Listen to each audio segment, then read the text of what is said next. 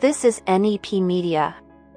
An epidemic that cannot be ignored, PTSD and suicide risk for first responders. This article appeared on nepmedia.net on April 25, 2023. First responders usually hate to be called this, but you are the heroes people rely on in times of crisis. You are the ones who are called upon to save lives, protect property, and keep communities safe from harm. Unfortunately, while your job is rewarding, it can be incredibly stressful and traumatic.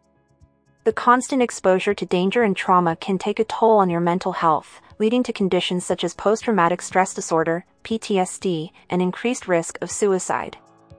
According to the Institutes of Health, first responders are at a higher risk for PTSD than the general population.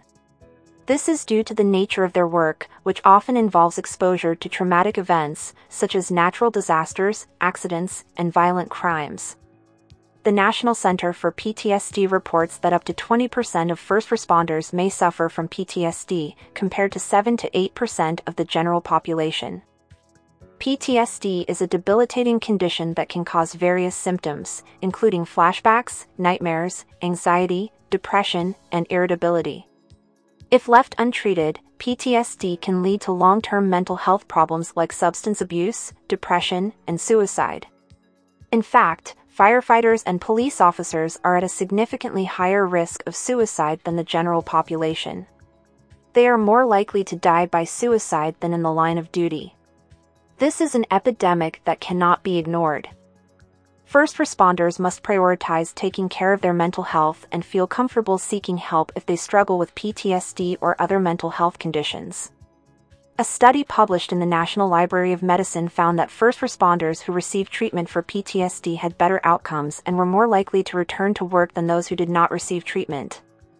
Many resources are available to first responders who are experiencing mental health issues or PTSD. For example, most departments have employee assistance programs, EAPs, that offer confidential counseling services to employees and their families. Counseling can be a tremendous resource for first responders. In addition, online counseling programs have become highly commonplace and can offer confidential and convenient support for first responders who may not have access to traditional counseling services. Additionally, numerous organizations specialize in supporting first responders, such as the First Responder Support Network and the National Suicide Prevention Lifeline, which provides 24/7 support for people in crisis, including first responders.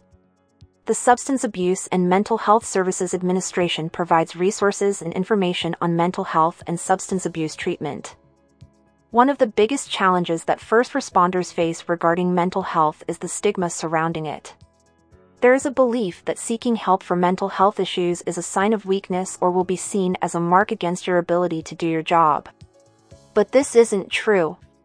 Just as you wouldn't hesitate to seek medical attention for a physical injury, you shouldn't wait to seek help for a mental health issue. It's also important to take steps to prevent mental health issues from arising in the first place.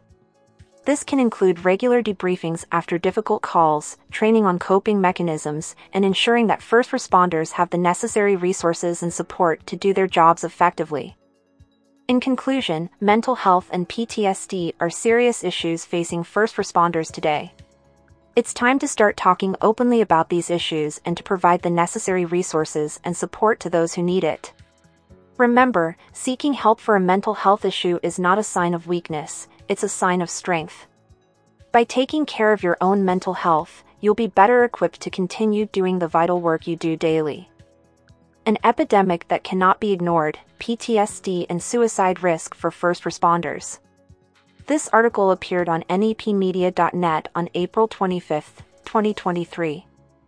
NEP Services is proud to present We Need to Talk, a serious discussion on behavioral health among emergency responders, June 27 to 28, 2023 in Las Vegas, Nevada.